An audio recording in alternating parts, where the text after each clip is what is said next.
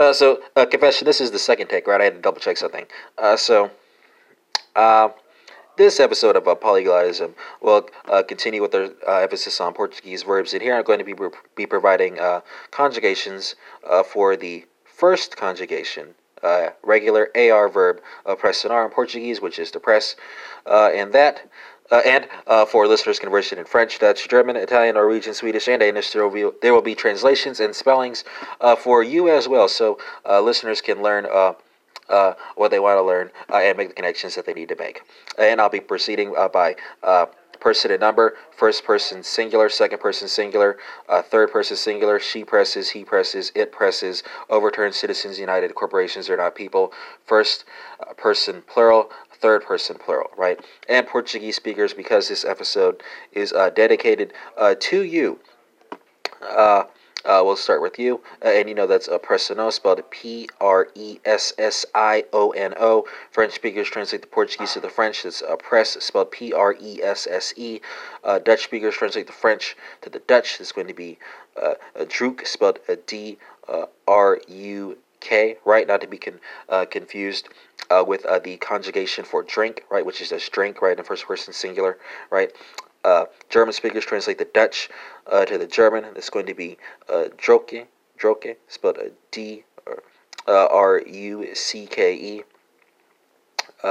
Italian speakers translate the German to the Italian. Well, that's presso, spelled Presso. Norwegian speakers translate the Italian to the Norwegian. That's going to be Tricker, spelled Trykker. Oh, I don't know. I don't know if I gave you the spelling for the Italian. This Presso, and for the German, it's a Drucke. Swedish speakers translate the Norwegian to the Swedish. It's going to be Trikar, spelled Tryckar, and Danish speakers translate the Swedish to the Danish. It's going to be Toigar, spelled Trykker. And because the Norwegian, Swedish, and Danish spellings and are the same all the way down, that's the first and last time that I'll be giving you the spelling for Norwegian, Swedish, and Danish, but I'll give you the pronunciation with each cycle, so we can hammer home those concepts. Second person singular, Portuguese speakers, you know that's personas, spelled Pressionas.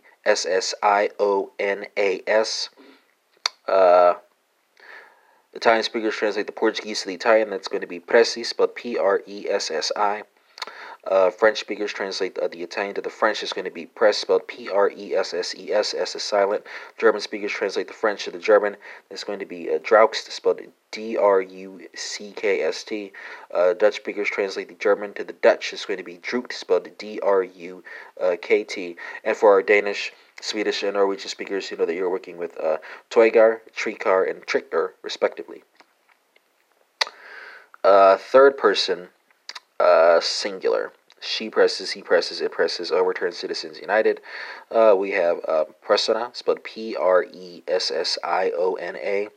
French speakers translate the Portuguese to the French. It's going to be press, spelled Presse.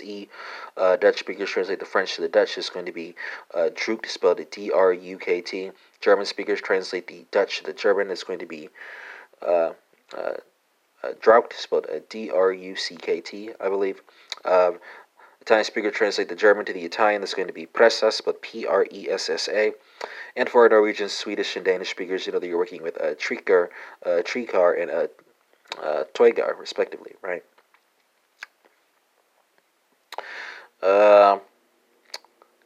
First person plural, right? So Portuguese speakers, you know that you're working with Pressionamos, spelled Pressionamos.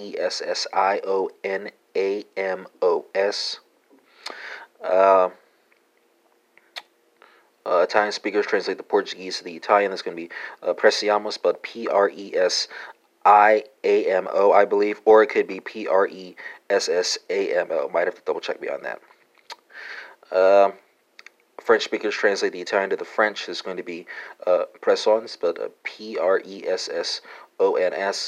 Dutch speakers translate the French to the Dutch. It's going to be Druke, spelled Drukken. And German speakers translate the Dutch to the German. It's going to be Draupten, spelled Drucken, right? And luckily, For the Dutch and German versions, the infinitive is going to be the conjugation for our first person plural and third person plural. Oh, and I think I may have forgotten the Scandinavian languages. So for Swedish, Norwegian, and Danish, is going to be trikar, and toikar, respectively. Uh, Portuguese speakers, third person plural, last conjugation.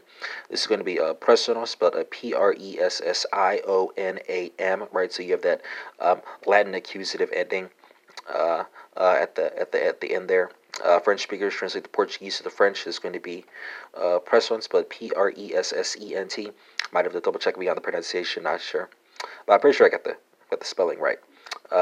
Dutch speakers translate the French to the Dutch is going to be drukken, spelled Drukken, and German speakers translate the Dutch to the German. That's going to be Drouten, spelled Druken.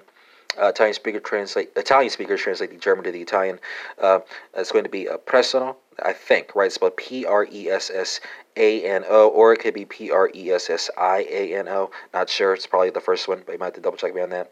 And for Swedish, Norwegian, and Danish, you know that you're working with trikar, and toigar, respectively. And that concludes this episode of Polyglotism on conjugation of the regular first conjugation AR verb pressonar in Portuguese with comparisons to French, Dutch, German, Italian, Norwegian, Swedish, and Danish.